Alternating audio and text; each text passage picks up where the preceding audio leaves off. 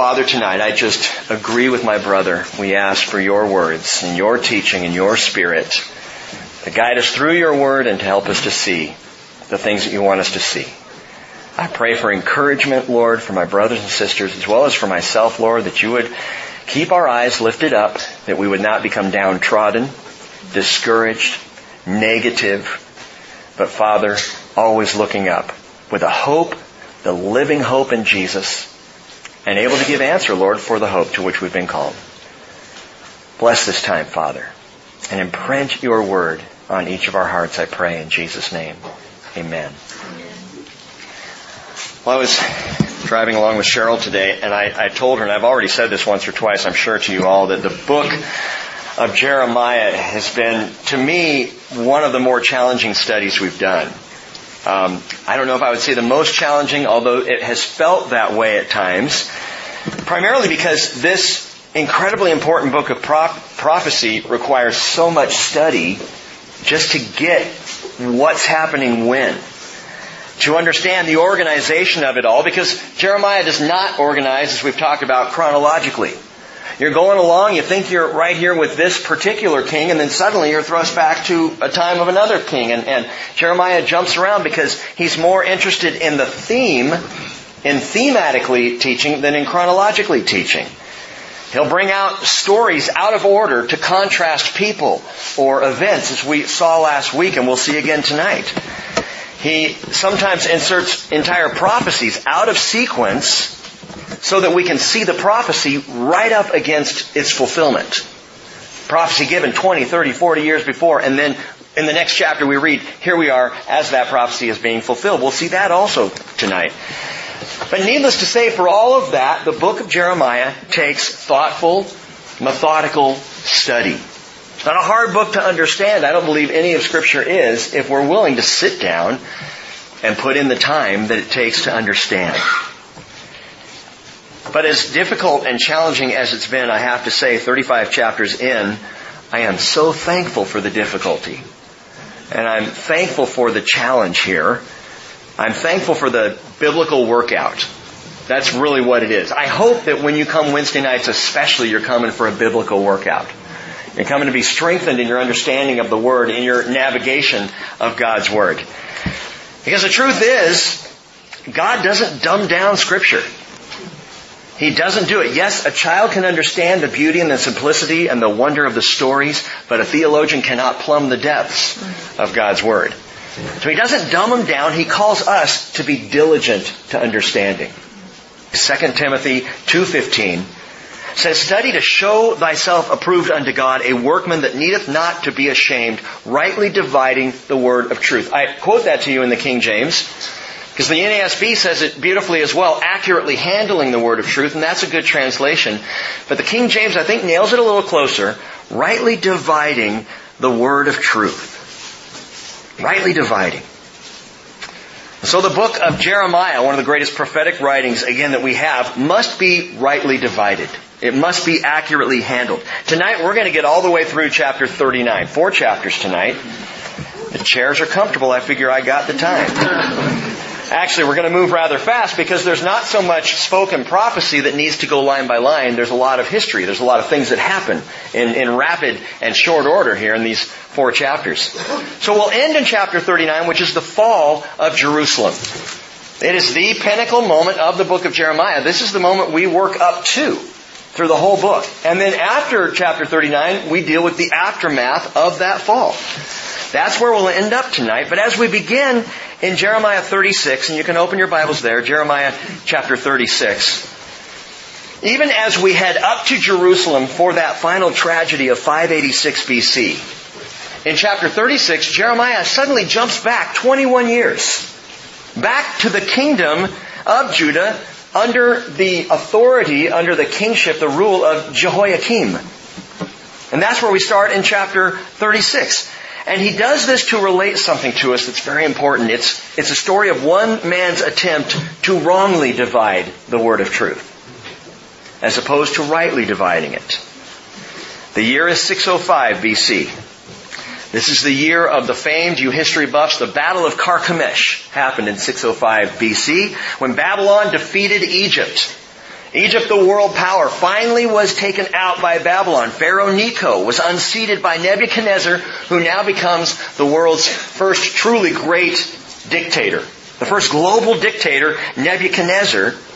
This is the year Jehoiakim and Judah were subjugated to Babylon, had to now pay into Babylon, had to serve Babylon. It was also the year of the first Jewish deportation to Babylon.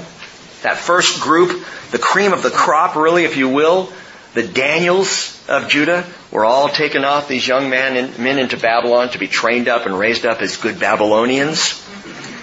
605 BC is what we could call the beginning of the end. Verse 1 of chapter 36 tells us, in the 4th year of Jehoiakim, the son of Josiah, king of Judah, this word came to Jeremiah from the Lord, saying, take a scroll and write on it all the words which I have spoken to you concerning Israel and concerning Judah and concerning all the nations from the day I first spoke to you, from the days of Josiah, even to this day. Perhaps the house of Judah will hear all the calamity which I plan to bring on them, in order that every man will turn from his evil way. Then I will forgive their iniquity and their sin. And note that's the grace of God. That is always why God warns ahead of time. It's why the Bible talks about hell. Not because God wants to prepare us to go there, but He wants to warn us against it. He gives fair warning far in advance that people might repent, might turn around, might return to Him. And if we do so, I will forgive their iniquity and their sin. That quickly, that simply. Verse 4, then Jeremiah called Baruch the son of Neriah, and Baruch wrote on a scroll at the dictation of Jeremiah all the words of the Lord which he had spoken to him. So note that this is the word of the Lord. This scroll that the Lord inspires Jeremiah to speak, and he speaks and dictates to Baruch, and Baruch writes it down. This is Bible. This is Holy Scripture. This is God's Word that Jeremiah is commanded to accurately handle, to rightly divide. Baruch is Jeremiah's scribe and his personal agent. He produces this as a scroll, as a book. He will run some errands. We'll see him as an assistant almost to Jeremiah. But I want you to understand that though the Lord calls Jeremiah to write this book of Scripture, what you hold in your hands is not the book that the Lord told Jeremiah to write. He says, write this down. I want this prophecy. This, in fact, is a first copy that Jeremiah is told to write. What we have is a second copy. And you'll see why. Because it was at first accurately handled, but then it was wrongly divided. Verse 5. Jeremiah commanded Baruch, saying, I am restricted. I cannot go into the house of the Lord. We don't know why Jeremiah was restricted. Only that he was, at this time, barred from going into the temple. He's not allowed to go in and worship. Probably because his messengers were rather unpopular. And people didn't want to hear from him. So he was barred, and he tells Baruch, you need to take this in for me. Verse 6, so you go and read from the scroll which you have written at my dictation the words of the Lord to the people in the Lord's house on a fast day. Why were they having a fast day? This probably isn't one of the feasts or the usual fast. It was probably a fast Jehoiakim and some of the leaders called for because they knew things weren't looking good. Because they knew the nation was in trouble. So as they gather to fast, it's kind of a phony fast. They think if we do this religious thing, it's going to save us. Brothers and sisters, you know religion does not ever save you. But they called for a fast, and so he says, Baruch, I want you to go in there. And also you shall read them to all the people of Judah who come from their cities. Perhaps their supplication will come before the Lord, and everyone will turn from his evil way, for great is the anger and the wrath that the Lord has pronounced against this people. So Baruch, the son of Neriah, did according to all that Jeremiah the prophet commanded him, reading from the book the words of the Lord in the Lord's house.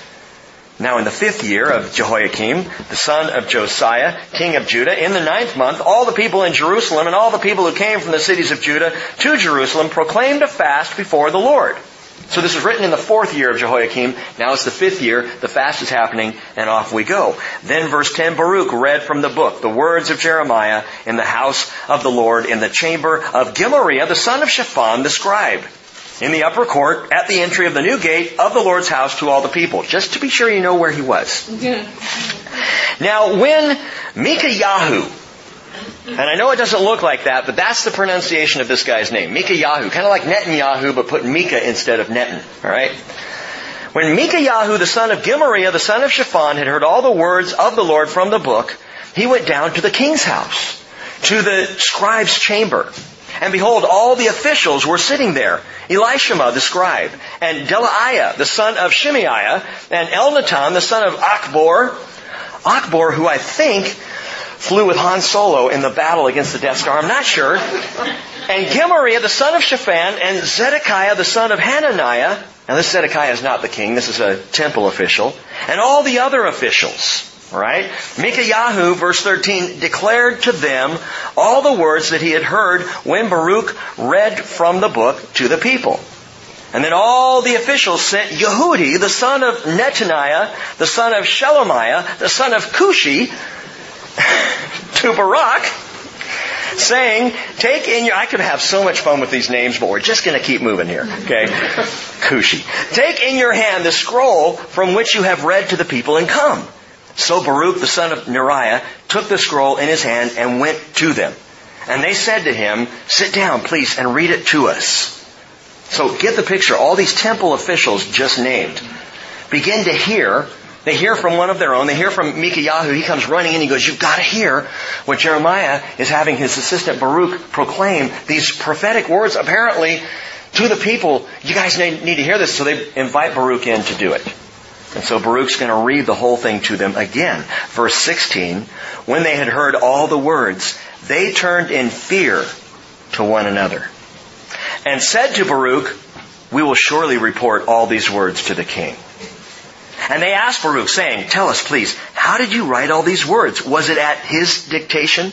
In other words, did this come from Jeremiah? And Baruch said to them, he dictated all these words to me, and I wrote them with ink in the book. In other words, don't blame me, man, I'm just the messenger. Then the officials said to Baruch, go, hide yourself, you and Jeremiah, and do not let anyone know where you are. These officials are, for the first moment, we have kind of a glimmer of light here in the book of Jeremiah. We have a group of guys upon hearing the prophecy of Jeremiah who say, this is serious business. They are rightly dividing the word of truth. They are accurately handling it. They're respectfully considering it. They knew the unsettling nature of this message would also, however, be dangerous for Baruch and Jeremiah, because they knew Jehoiakim well. His reputation preceded him. It could be said of him what was written in Proverbs 18, verses 1 and 2. He who separates himself seeks his own desire. He quarrels against all sound wisdom. A fool does not delight in understanding, but only in revealing his own mind. Contrast that with Jeremiah. Jeremiah wasn't speaking his mind. He was revealing the intentions of the Lord. He was speaking God's word. He was saying what God wanted to have revealed. Jeremiah, as you know, early in the book, kind of railed against this. Didn't want to have to bring these words. It frightened him.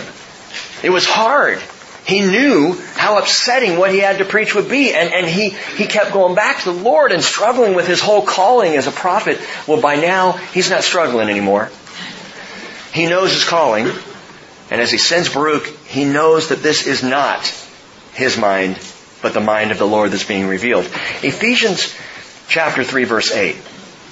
Paul says something similar. He says, to me, the very least of all the saints, this grace was given to preach to the Gentiles the unfathomable riches of Christ, and to bring to light what is the administration of the mystery which for ages has been hidden in God who created all things, so that the manifold wisdom of God might now be made known through the church to the rulers and the authorities, not on earth, but in the heavenly places.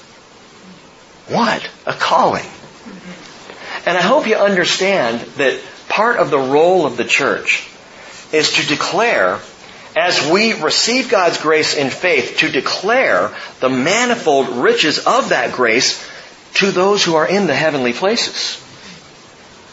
Angels who long to understand grace because they don't need grace. They're created to worship God. They're created in His presence. They know Him, but they haven't had to have grace, redemption, forgiveness, the blood of Jesus. We do. And as God describes grace to the angels, they're like, don't get it. And so part of what's happening with the church, I'm convinced, is a heavenly lesson that is eternal in nature, so that all created heavenly beings might understand the concept of the grace and the goodness of God. So we're doing that, and Paul says, that's my calling. Rightly dividing the word of truth, he says in another place, it's my calling, the revelation of grace via the church, and the administration of Jesus Christ. That is His coming rule, His authority. He has all authority in heaven and on earth. The Word has always been sent to reveal God's intentions, never to confuse us. The Word is there for our eyes to be opened that we might understand and know God better, not that we could be confused. Well, then why are people confused? Because they're not reading the Word. Because they pull a Scripture out here, and the Scripture by itself, out of context, may be confusing. But you study the Word, you pour into the Word, and the Word pours into us and washes us and opens our eyes and makes things absolutely clear. We study the Word to help us think God's way instead of man's way. But what does Jehoiakim do with this message? Well, his temple officials rightly divide the word of truth. He wrongly divides the word of truth. Verse 20. So they went to the king in the court, but they had deposited the scroll in the chamber of Elishama the scribe, and they reported all the words to the king. Well, then the king sent Jehudi to get the scroll, and he took it out of the chamber of Elishama the scribe, and Jehudi read it to the king as well as to all the officials who stood beside the king. Now the king was sitting in the winter house in the 9th month with a fire burning in the brazier before him. And when Jehudi had read 3 or 4 columns, the king cut it with a scribe's knife. This is wrongly dividing the word of truth. Literally. He cuts it with a penknife and throws it into the fire that was in the brazier until all the scroll was consumed in the fire that was in the brazier. This would be a small brass grill holding coals or wood to keep this winter house warm. And he throws the torn up, tattered scroll in there that he himself has cut up. This is what the king does. And yet the king, verse 24, and all his servants who heard all these words were not afraid, nor did they rend their garments. Even though Elnathan and Delaiah and Gemariah pleaded with the king not to burn the scroll, he would not listen to them. And the king commanded Jerahmeel the king's son, Seraiah the son of Atzriel, and Shelemiah the son of Abdiel to seize Baruch the scribe and Jeremiah the prophet. But, and I love this, the Lord hid them. You ain't going to find them. I've got them hidden.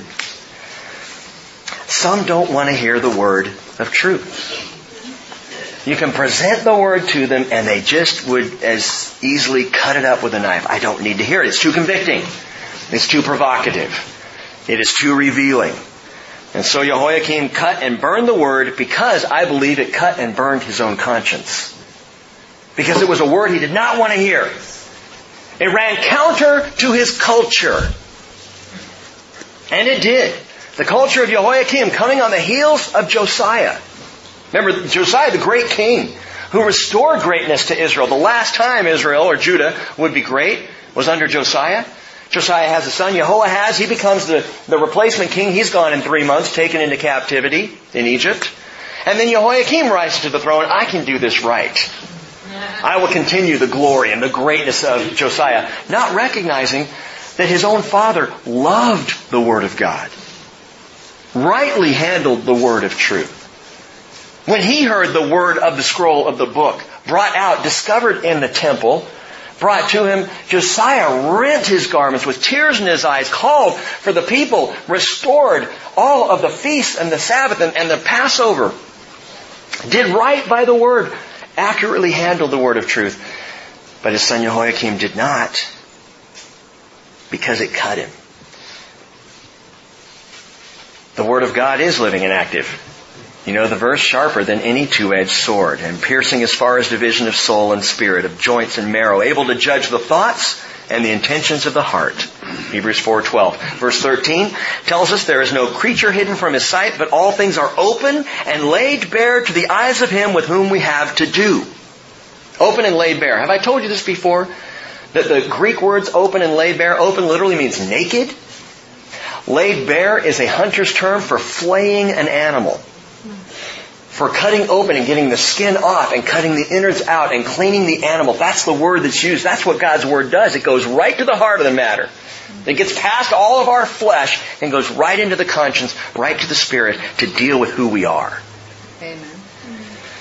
Jehoiakim doesn't want to hear it. Burn the message! Seize the prophet! But you know what happens? The word just keeps coming. Verse 27.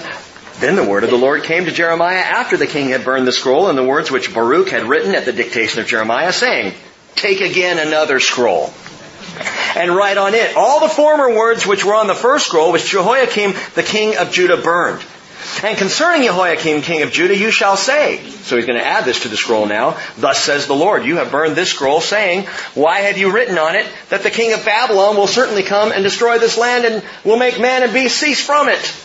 Therefore, thus says the Lord concerning Jehoiakim king of Judah, He shall have no one to sit on the throne of David, and his dead body shall be cast out into the heat of the day and the frost of the night. Remember, that's how Jehoiakim dies. Probably captured and on his way to captivity, and they just kill him and toss him on the side of the road like a dead donkey. That's how the Bible describes his death. Verse 31, I will also punish him and his descendants and his servants for their iniquity, and I will bring on them and the inhabitants of Jerusalem and the men of Judah all the calamity that I have declared to them, but they did not listen. Well, then Jeremiah took another scroll, gave it to Baruch, the son of Neriah the scribe, and he wrote on it at the dictation of Jeremiah all the words of the book which Jehoiakim the king of Judah had burned in the fire, and many similar words were added to them. And that is the book that you now have in your hands. This is now the Jeremiah that we're reading from. More added to it. And of course, more will be added over the coming days, over the coming time. But you get to hold the deluxe, expanded, complete prophecies of Jeremiah. Thank you, Jehoiakim. The king tried to divide the word and learned that his little Swiss Army pocket knife was no match for the sword of the Word of God. And you can try to put it out. You can try to cut the Word of God. Some do. They cut and paste. They take what they like and they cut out what they don't like. Doesn't work. The Word keeps coming back. It just keeps coming back. You can't reduce the eternal truth to ashes. As Brian prayed, Jesus Christ is the same yesterday, today, and forever. You can't stop Him. This irrepressible, unstoppable force. Last week we saw that you can't incarcerate the Word of God. This week we discover you can't incinerate the Word of God. It just keeps coming back. And we do so much better just to receive it. Just to say, all right, Lord, I will read it and I will take you at your word. Peter quotes from Isaiah chapter 40. In 1 Peter 24, he says, the grass withers, as we sang earlier, and the flower falls off. But the word of the Lord endures forever. And then Peter adds, and this is the word which was preached to you. This is the word you have. Jesus said, heaven and earth will pass away, but my words will not pass away. So we either take Him at His word or we don't. But if we don't, understand, you can't cut it and you can't burn it. It just keeps coming back. Part of the reason I think that Jeremiah jumps back 21 years at this point in his prophetic message is because he wants to emphasize again the endurance of the Word of God. That all these things that God had said 21 years before would take place did in fact take place. In fact, by the time that we read this if you could follow somewhat of a chronology of Jeremiah, by the time we get to chapter 36, Jehoiakim is dead and gone. It's already a done deal. So we get here and we read this and we go, oh yeah, I guess God's Word does stand. And the man who sets himself against God's Word does fall. The Word of God is irrepressible. No king, no ruler, no law of man can keep it down. So be encouraged. Because I know we're seeing a lot of laws written right now. And those laws are claiming that the Word of God is hate speech. And they're claiming that the Word of God is irrelevant. And they're claiming that the Word of God no longer stands. And they're claiming wrong. You cannot hold the Word of God down. And praise the Lord, we don't even have to worry about that because God is going to take care of it. All we need to do is trust Him, believe Him. The Word of truth always comes true. Chapter 37. Now Zedekiah, the son of Josiah. See, now we've jumped ahead to the last king. Okay? Back to Zedekiah. Son of Josiah, whom Nebuchadnezzar, king of Babylon, had made king in the land of Judah, reigned as king in the place of Coniah, the son of Jehoiakim. But neither he nor his servants nor the people of the land listened to the words of the Lord which He spoke through Jeremiah the prophet. Yet King Zedekiah sent Jehukal, the son of Shelemiah, and Zephaniah, the son of Maaseiah the priest, to Jeremiah the prophet, saying, "Please pray to the Lord on our behalf." Really? It's just amazing to me. Jeremiah was still coming in and going out among the people, for they had not yet put him in the prison. Meanwhile, Pharaoh's army had sent out from Egypt, and when the Chaldeans who had been besieging Jerusalem heard the report about it, they lifted the siege from Jerusalem. Okay, and that happened back in chapter 34. We studied that. Then the word of the Lord came to Jeremiah the prophet, saying, "Thus says the Lord God of Israel, thus you are to say to the king of Judah, who sent you to me to inquire of me, Behold, Pharaoh's army, which has come out for your assistance, is going to return to its own land of Egypt. The Chaldeans will also return and fight against this city, and they will capture it and burn it with fire. Thus says the Lord, do not deceive yourselves, saying, the Chaldeans will surely go away from us, for they will not go. For even if you had defeated the entire army of Chaldeans who were fighting against you, and there were only wounded men left among them, each man in his tent, they would rise up and burn this city with fire." So God is now saying, again, my message is unstoppable. You may think you can change it, but it is going to happen. Don't deceive yourselves. In verse 3, what we see, going back there, is a weak attempt on Zedekiah's part to gain some favor. And pray to the Lord for us. They're not listening. He and his officials, his cabinet, they're not listening to a single thing the Lord is saying, but he is still playing a little game of pretense. Pray for us, would you, Jeremiah? Here's the problem. It wasn't a prayer of repentance. It was a prayer of tolerance. In other words, Lord, please bless my plans. Please bless my procedures. Lord, please bless us in the way that we are doing things. Remember, the Lord had already told Jeremiah 3 times, don't pray for this people. Don't you do it. Jeremiah 7:16, Jeremiah 11:14, and Jeremiah 14:11. Don't pray for the people. I'm not listening, declares the Lord. But like so many people before Zedekiah and after Zedekiah, people will come before the Lord seeking, and I hate to even say it this way, but seeking a compliant God. See, that's what we want. Oh, maybe not us, but that's what humanity wants. That's what the sinful, rebellious human person wants. I want a compliant God. I want a God who does things my way. I want a God who answers to me.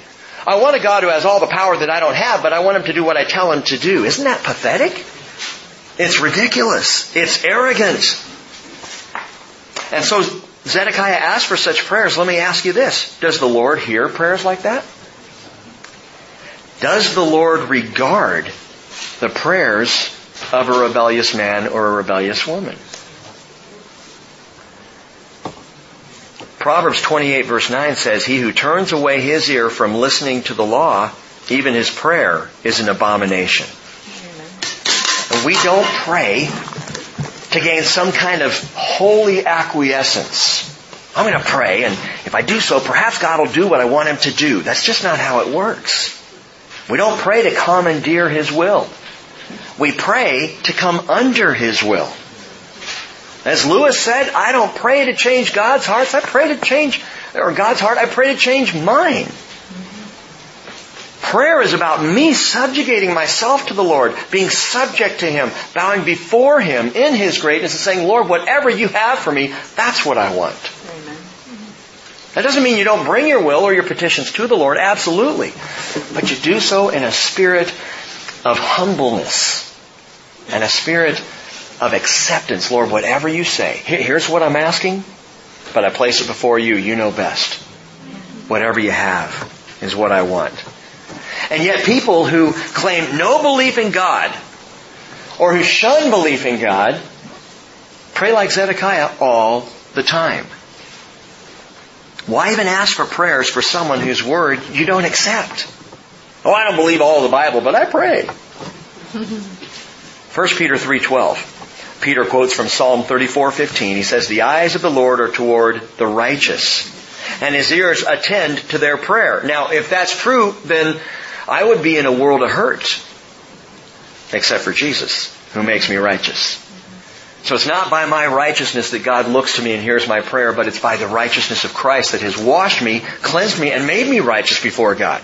Jesus did that, not me. And so the Lord hears, He attends to the prayers of the righteous, but the face of the Lord is against those who do evil. See, we can't have it both ways. We can't live our way and be in rebellion to the Lord and expect Him to hear our prayers. He doesn't.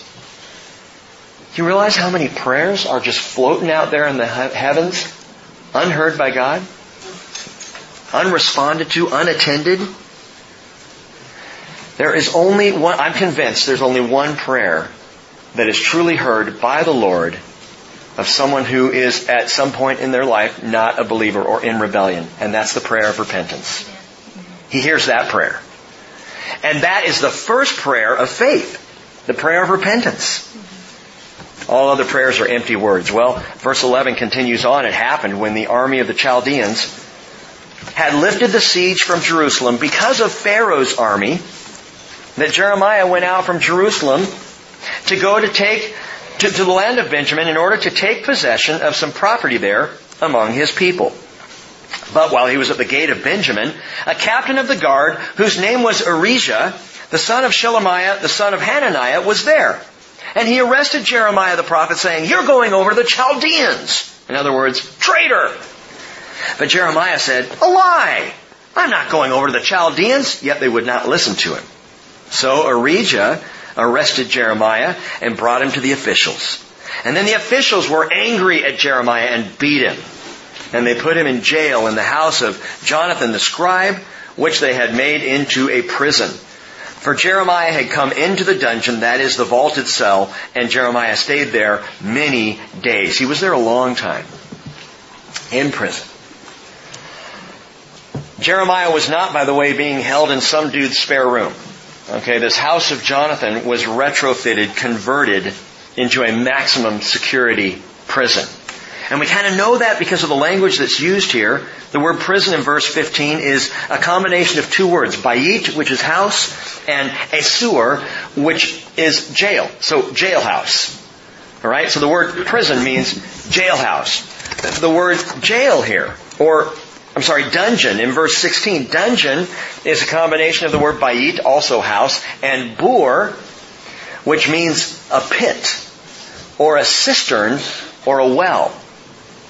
And then, of course, verse 16 talks about the vaulted cell. Well, the vaulted cell, the word is chanut, and that is a curved roof. So at some place in this house, that is a retrofitted prison, there's a curved roof cistern that is very deep and is used to hold the most dangerous of prisoners. If you've been to Israel on one of our tours, you've seen this in the house of Caiaphas. A cistern that has become had become a holding tank, a cell. It's where we're pretty sure Jesus was held, in the house of Caiaphas on the night of his arrest and betrayal. It's similar to that. A pit in the midst of a house retrofitted as a maximum security prison. Psalm 88 verse 4. I believe the Spirit of Christ inspired the psalmist these words, "I am reckoned among those who go down to the pit. I have become like a man without strength, forsaken among the dead like the slain who lie in the grave, whom you remember no more, and they are cut off from your hand. You have put me in the lowest pit, in dark places, in the depths." That's where Jeremiah is now.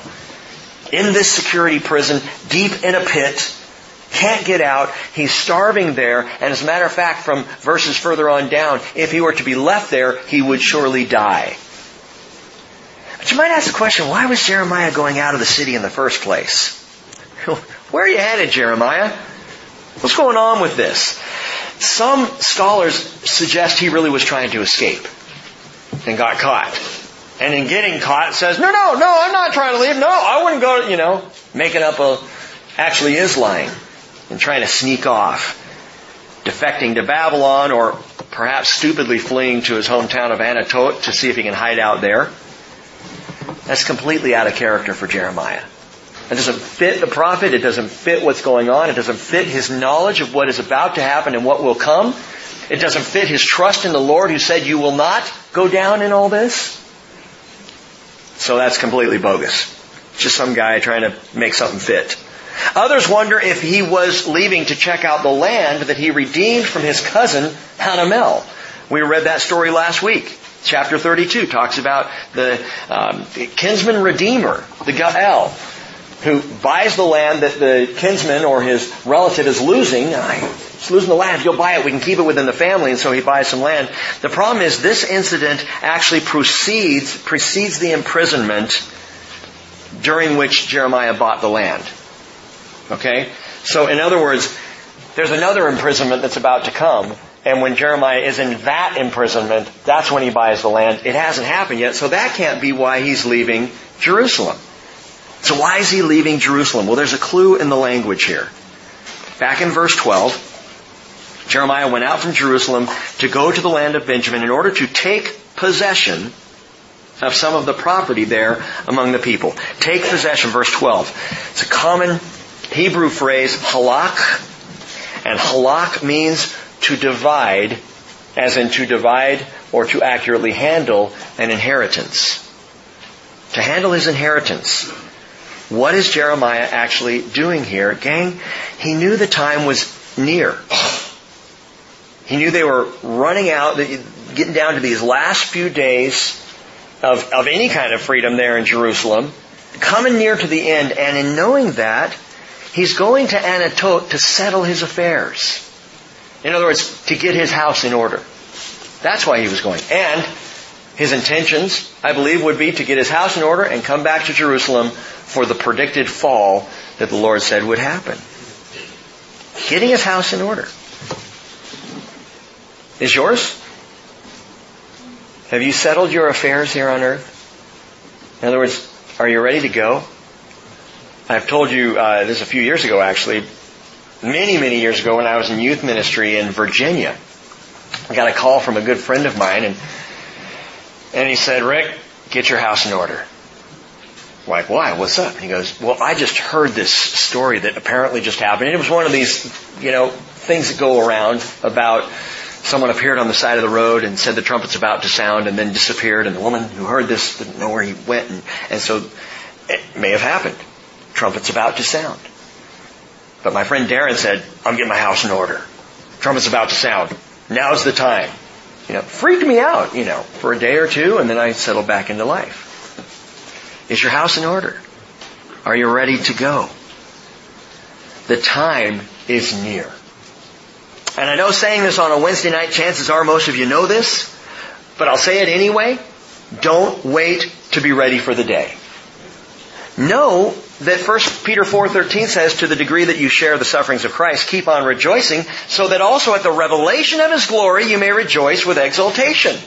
The end is near. It's going to get harder as we get closer, but rejoice in that because it just means we're closer.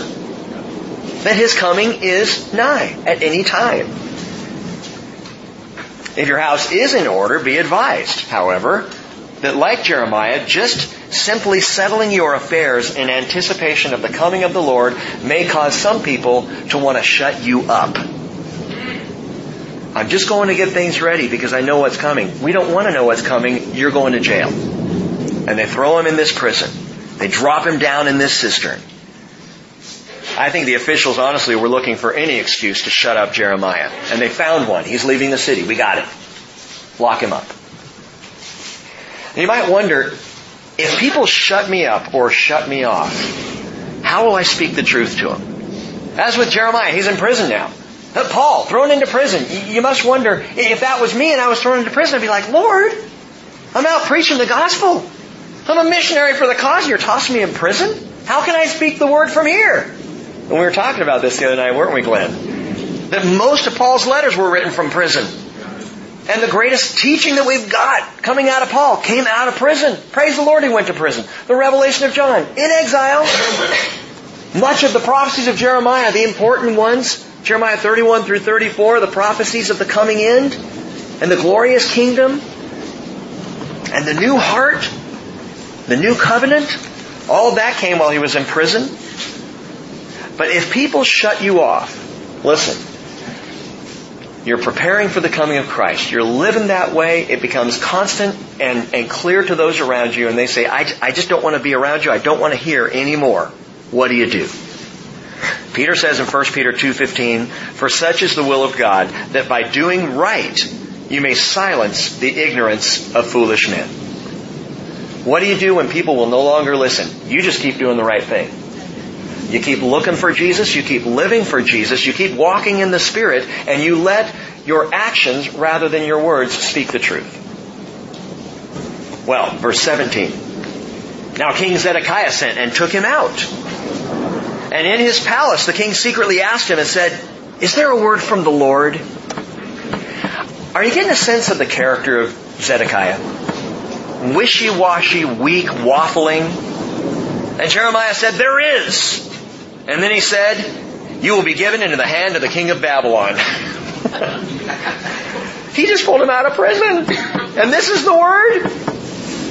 I'll read on. "Moreover, Jeremiah said to King Zedekiah, 'In what way have I sinned against you, or against your servants, or against this people, that you have put me in prison? Where then are your prophets who prophesied to you, saying the king of Babylon will not come against you or against your land? Where are they now? All the false prophets.' Because obviously they were wrong, he's saying. 'But now please listen, O my lord the king. Please let my petition come before you, and do not make me return to the house of Jonathan the scribe, that I may not die there.'" It's a serious situation in that cistern. Jeremiah was in bad shape. He knew if he went back there, it would be his death. Verse 21, "Then King Zedekiah gave commandment, and they committed Jeremiah to the court of the guardhouse, and gave him a loaf of bread daily from the baker's street," right next to Sherlock Holmes' house, "until all the bread in the city was gone. So Jeremiah remained in the court of the guardhouse." They moved Jeremiah from starvation, now in solitary, to daily bread in the courtyard guardhouse. Minimum security. And from there, Jeremiah is now able to preach the word. And the people are able to hear from the prophet once again. Verse 1 of chapter 38. "Now, Shephatiah the son of Mattan, and Gedaliah the son of Pashur, and Jukal the son of Shelemiah, and Pashur the son of Malchijah." What is up with the names tonight? Mikayahu, and now Malchijah, and all these words, all these names. And I sat down this week and I'm reading them going, okay, I got to be able to speak these at least somewhat correctly. I'm probably butchering them as I go, but I actually asked the Lord, why do we have to have all these names in here just to stumble over? Gang, listen. Don't miss that God keeps an exact accounting. That He knows every single name. That the day of final judgment will come, and what we have before us is an indication that He doesn't miss anyone's name, that they're all written down. That He knows who was speaking, when, what they were doing, where they were involved, their deeds, their busyness. God knows it all. He's fully aware of it. He keeps account of it. The day of final judgment will come, and books will be opened. The Bible tells us the same word that we're called to rightly divide, accurately handle, tells us that books will be opened, and names will be read, and deeds will be declared. Revelation 20:12, look it up. And we can wait and be judged on that day by our deeds, or we can have our names written in the Lamb's Book of Life right now by faith in Jesus Christ, washed by the blood. And Jesus said in Luke 10:20, "Do not rejoice in this, that the spirits are subject to you. Rejoice that your names are recorded in heaven." So, Malchijah may have his name right here in Scripture, but my name is in the Lamb's Book of Life, and that's where it needs to be. So Jeremiah keeps on preaching, and once again it's going to land him in a pit.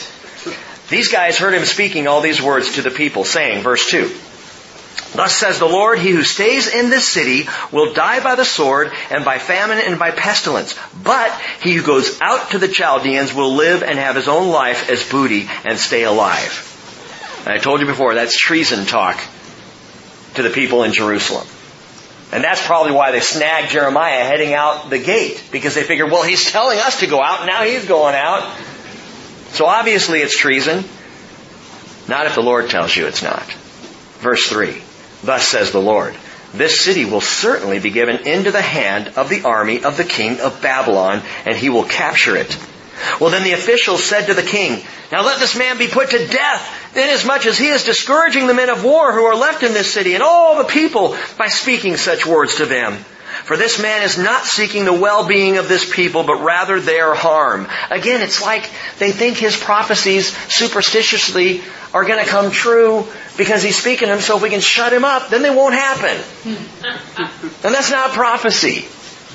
Don't read the Bible. Don't say what the Bible says. As long as we stay quiet about it, then we don't have to worry about it. But as we've already seen, the word keeps coming back. It just keeps coming back. Well, King Zedekiah, verse 5, says, "Behold, he's in your hands, for the king can do nothing against you." What a weakling! The king can do nothing. He's the king! Man up! Be a king! Well, they took Jeremiah and cast him into the cistern of Malchijah, the king's son. So now Jeremiah's in the pit again, looking around. Oh, this looks familiar. Which was in the court of the guardhouse, and they let Jeremiah down with ropes. Now in the cistern there was no water, but only mud, and Jeremiah sank into the mud.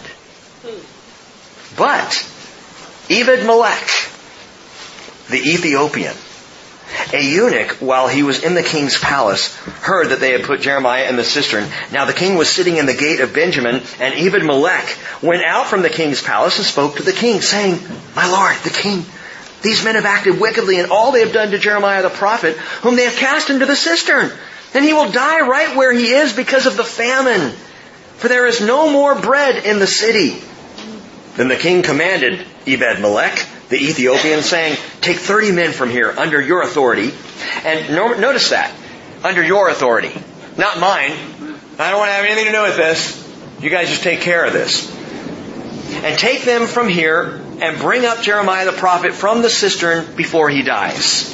So Ebed-Melech took the men under his authority and went into the king's palace and took to a place beneath the storeroom and took from there worn-out clothes and worn-out rags and let them down by ropes into the cistern to Jeremiah. Then Ebed-Melech the Ethiopian said to Jeremiah, "Now put these worn-out clothes and rags under your armpits, under the ropes." And Jeremiah did so. And so they pulled Jeremiah up with the ropes and lifted him up out of the cistern. And Jeremiah stayed in the court of the guardhouse. So the worn-out clothes and rags, they tied together into ropes. Threw these down, grabbed hold of Jeremiah, pulled him out. Ebed-Melech the Ethiopian saved Jeremiah's life. Ebed-Melech. Oh, you gotta ask, what does Ebed-Melech mean? And his name means servant of the king. The servant of the king. This is a beautiful picture. Jeremiah's life is in the pit, in the muck and the mire and the mud of an old cistern. He's stuck there. He would have died there if not for the servant of the king who came and got him out. Same with us. The servant of the king pulled me out of the cistern. It's the servant of the king who got me out of the mud of the pit. Isaiah 42 verse 1, God says, "Behold my servant," speaking of Jesus. In verse 6 of that chapter of that song, that servant song, he says, "I will appoint you as a covenant to the people, as a light to the nations, to open blind eyes, and to bring out prisoners from the dungeon, and those who dwell in darkness from the prison." That's what the servant of the king does. And this Ebed-Melech is just another picture for us, a type of Jesus. Oh, he wasn't Jesus. He was a real guy who was serving Zedekiah. But the picture is stunning. That he goes and he gets Jeremiah out of the pit. That's what Jesus does. He gets us out.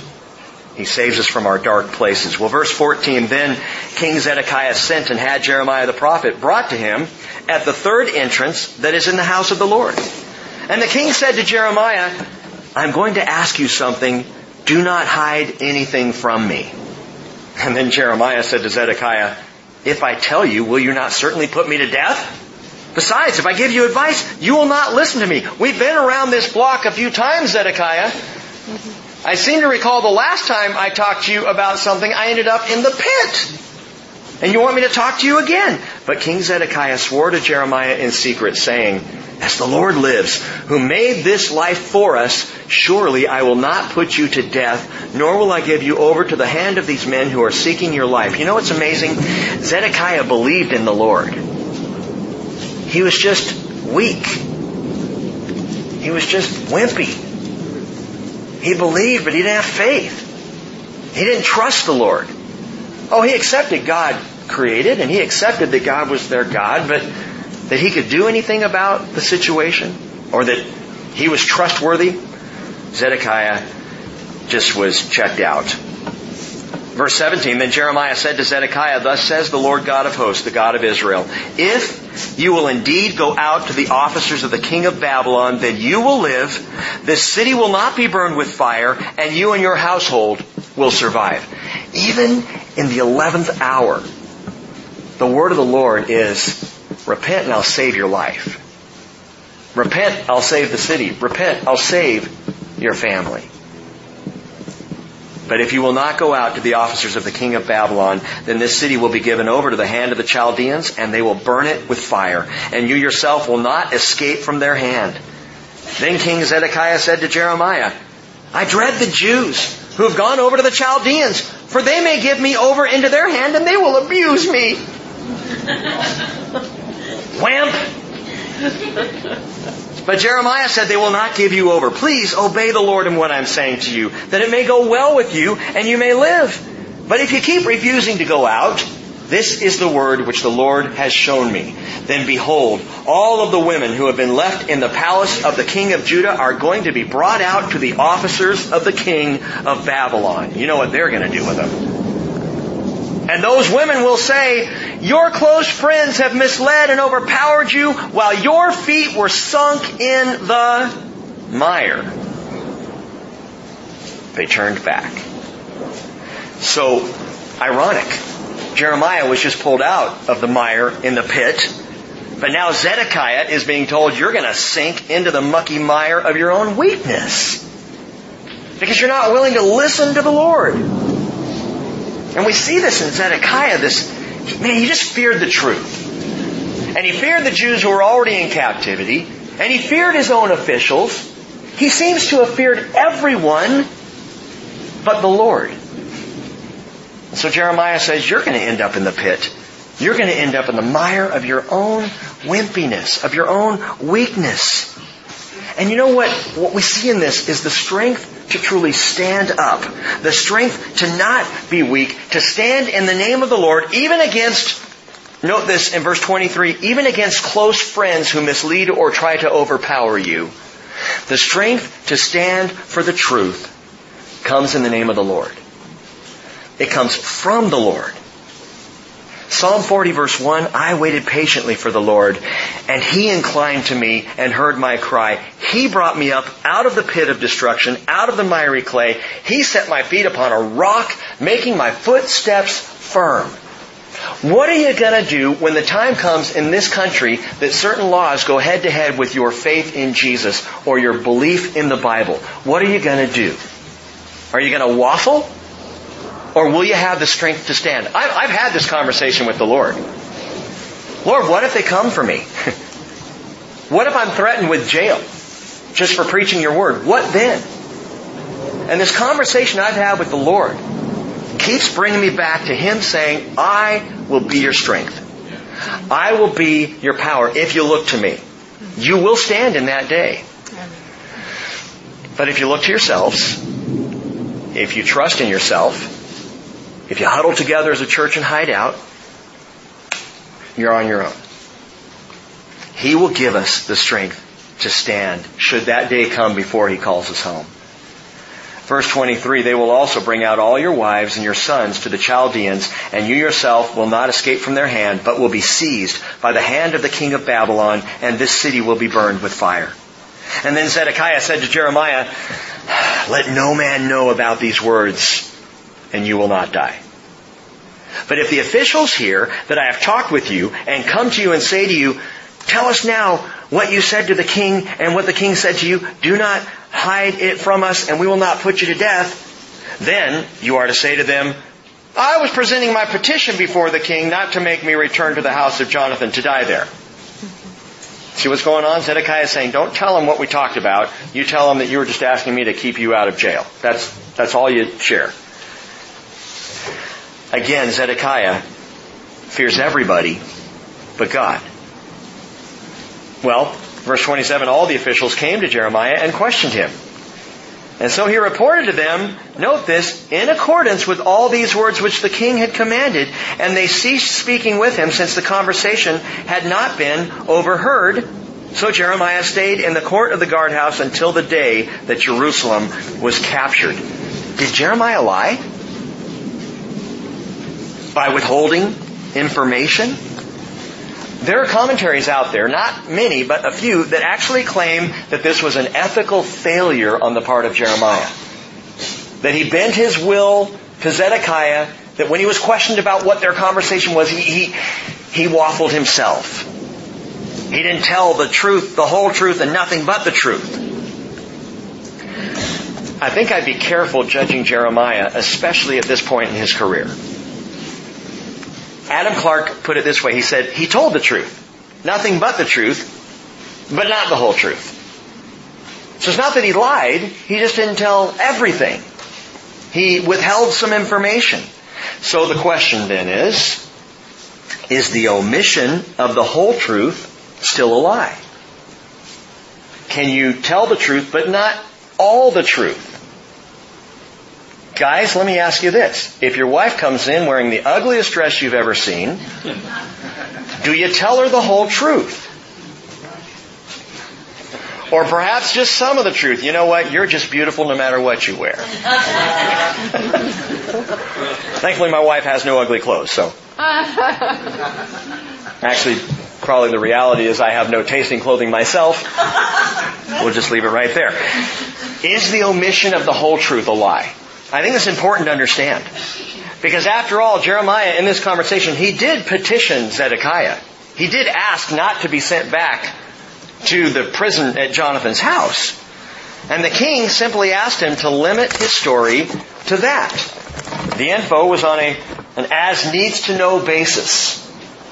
And the officials of Zedekiah's court didn't need to know what was discussed between Jeremiah and the king.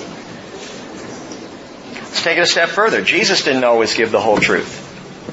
Jesus, who is the truth, at times withheld some of the truth. Really? Yeah. John 2:24. Jesus on his part was not entrusting himself to them, for he knew all men. People were getting real excited about the miracles of Jesus first time he's in Jerusalem. But he doesn't go the full way. He doesn't say, yes, I am the Messiah. He holds that back. Why? Because it was not the right time. In Mark 11, when the chief priests and the scribes questioned Jesus' authority. By what authority are you doing these things? Remember what he said? Tell you what, you tell me, was the baptism of John from heaven or from men? And if you give me the answer to that, then I'll tell you by what authority I'm doing these things. And they couldn't answer the question. They knew if they said from men, they'd be in trouble with the people. They knew if they said from heaven, that they would admit something they didn't believe. They, like Zedekiah, feared everything, everyone but the Lord. And so Jesus said to them, Mark 11:33, neither will I tell you by what authority I do these things. He withheld some truth. And I think this is the way we understand it. Limiting the information is not a lie. Unless, of course, you're a child and your parent is asking you for the whole truth. Limiting the information is not a lie when you know, as Jeremiah knew, that speaking the whole truth could harm yourself or others. Then perhaps you don't Speak the whole. You speak truth. You always speak truth. Let's put it in Paul's language. We are no longer to be children, Ephesians 4:14, tossed here and there by waves and carried about by every wind of doctrine, the trickery of men, the craftiness and deceitful scheming, but speaking the truth in love. We are to grow up in all aspects into Him who is the head, even Christ. So choose your words wisely. A non-believing friend, a rebellious family member comes up and says, "So you think I'm going to hell?" The whole truth? As of right now? Yes, you are. But that might not be the best thing to say. Perhaps instead you should say, "I know I don't want you to go there. I know that if you would accept Jesus right now, you don't even have to think twice about it. You'll be saved. I know where salvation is." See, that's truth. Sometimes you don't tell the whole truth. You just tell what truth you need to speak in love. Choose your words wisely. Now we come to 586 BC, the fall of Jerusalem. It falls quickly. Verse 1, chapter 39. Now when Jerusalem was captured in the 9th year of Zedekiah, king of Judah, in the 10th month, Nebuchadnezzar, king of Babylon, and all his army came to Jerusalem, and they laid siege to it. Why did they do it? To weaken the city. They laid siege, they cut off the supply lines, wait till the people were starving, wait till the people were weak, and then they could flood into the city, and they lose less men in the conquest. Verse 2, in the 11th year now of Zedekiah, in the 4th month, in the 9th day of the month, the city wall was breached. In the 4th month. Based on the religious calendar, the 4th month would land right about our August time frame. Gang, it is the month of Av. The month of Av. This is the 9th of Av, the 9th day, the 9th of Av, or what the Jewish people call Tisha B'Av. Tisha B'Av is still celebrated. It's memorialized every year. The 9th of Av, every year. There is silence in Jerusalem. There is quiet across Israel. The Jewish people pause to remember Tisha B'Av, because that day on the Jewish calendar marks tragedy after tragedy after tragedy for the Jewish people across the centuries.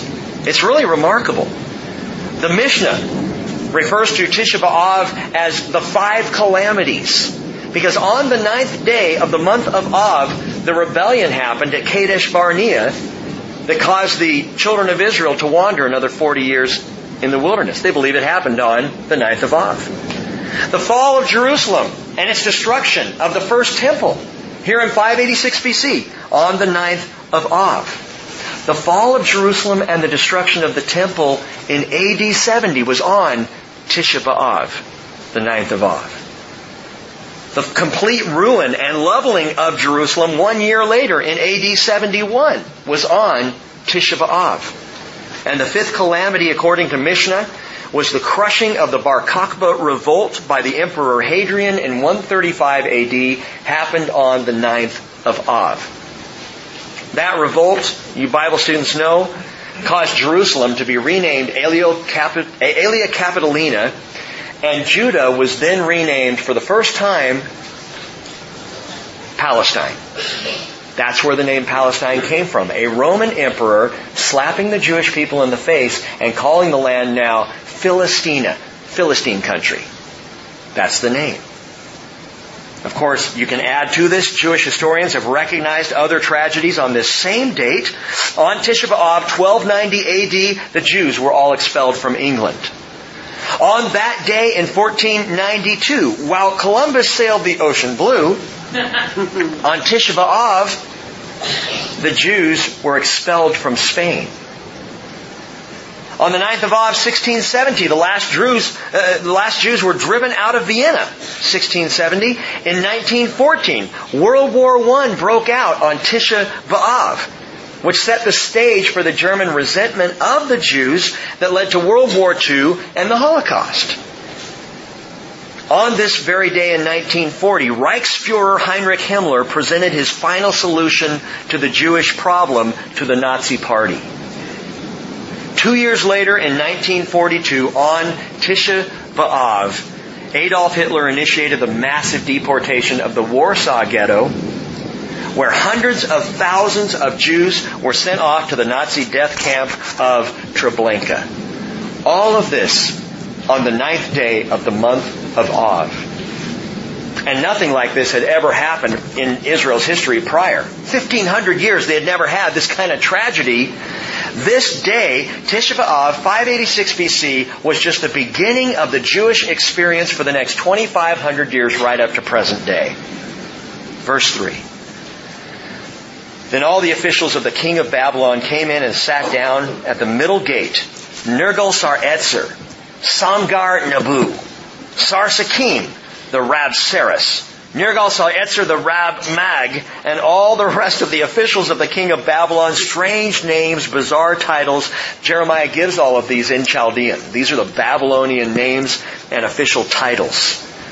And he tells us they set up their headquarters there at the middle gate. That is a fulfillment of prophecy.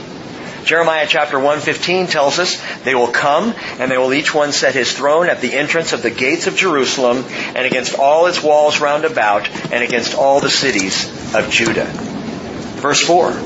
When Zedekiah, the king of Judah, and all the men of war saw them, they fled. Oh, Zedekiah fled? That's a surprise, isn't it? And went out of the city at night by way of the king's garden through the gate between the two walls, and he went out toward the Arabah, as the Jordan Valley. But the army of the Chaldeans pursued them and overtook Zedekiah in the plains of Jericho, and they seized him and brought him up to Nebuchadnezzar, king of Babylon, at Riblah in the land of Hamath, and he passed sentence on him. Then the king of Babylon slew the sons of Zedekiah before his eyes at Riblah. The king of Babylon also slew all the nobles of Judah. He then blinded Zedekiah's eyes and bound him in fetters of bronze to bring him to Babylon. By the way, that sounds brutal, but that is the way they did it. When a nation in that day and age conquered another nation, they would take the king and often they would put out his eyes. In fact, the conquering king often did it himself with his own fingers. Would just dig out the eyes of the conquered king. The Chaldeans also burned with fire the king's palace and the houses of the people, and they broke down the walls of Jerusalem. As for the rest of the people who were left in the city, the deserters who had gone over to him, and the rest of the people who remained, Nebuzaradan, the captain of the bodyguard, carried them into exile in Babylon. But some of the poorest people who had nothing, Nebuzaradan, the captain of the bodyguard, left behind in the land of Judah and gave them vineyards and fields at that time. The fall of Jerusalem is so significant. It's recorded 4 times in Scripture. We have it here in Jeremiah 39. We have it in 2 Kings 25 in more complexity. 2 Chronicles 36 gives more of the picture. And in greater detail, Jeremiah chapter 52 kind of closes the book with a summation of the history of the fall of Jerusalem. But what's really weird to me is we finally got here, building up to this moment, this epic moment in the book of Jeremiah, chapter 39, fall of Jerusalem, and that's all we get. That's it. It's over. Jerusalem at this point is burning. Now, you will hear a lot more about this in the book of Lamentations. 5 chapters of Jeremiah mourning as he watches the city burn. But at this point, we're done. Except that Jeremiah ends this section with a different focus. Verse 11. Now Nebuchadnezzar, king of Babylon, gave orders about Jeremiah through Nebuzaradan, the captain of the bodyguard, saying, Take him and look after him and do nothing harmful to him, but rather deal with him just as he tells you. Why would Nebuchadnezzar do that? Because he agrees with the messages of Jeremiah, right? Hey, this guy's been saying that we're coming to conquer all along. I like this guy. Take care of him. And so Nebuzaradan, verse 13, the captain of the bodyguard sent word, along with Nebuchadnezzar, the Rabsaris, and Nergal-Sar-Etzer, the Rab-Mag. It sounds like a 60s band, don't they? The Rab-Mags. All the leading officials of the king of Babylon. They even sent and took Jeremiah out of the court of the guardhouse, and they entrusted him to Gedaliah, the son of Ahikam, the son of Shaphan, to take him home, and so he stayed among the people. Now, the word of the Lord had come to Jeremiah while he was confined in the court of the guardhouse, saying, Go and speak to Ebed-Melech, the Ethiopian. and say, thus says the Lord of hosts, the God of Israel, behold, I am about to bring my words on this city for disaster and not for prosperity, and they will take place before you on that day. But I will deliver you on that day, declares the Lord. And you will not be given over into the hand of the men whom you dread. For I will certainly rescue you. You will not fall by the sword, but you will have your own life as booty, because you have trusted in me, declares the Lord. Ebed-Melech, the servant of the king, now is rescued. He came, he saved Jeremiah's life from the muddy cistern, pulling him out of the pit. And now the picture, I love this, comes full circle.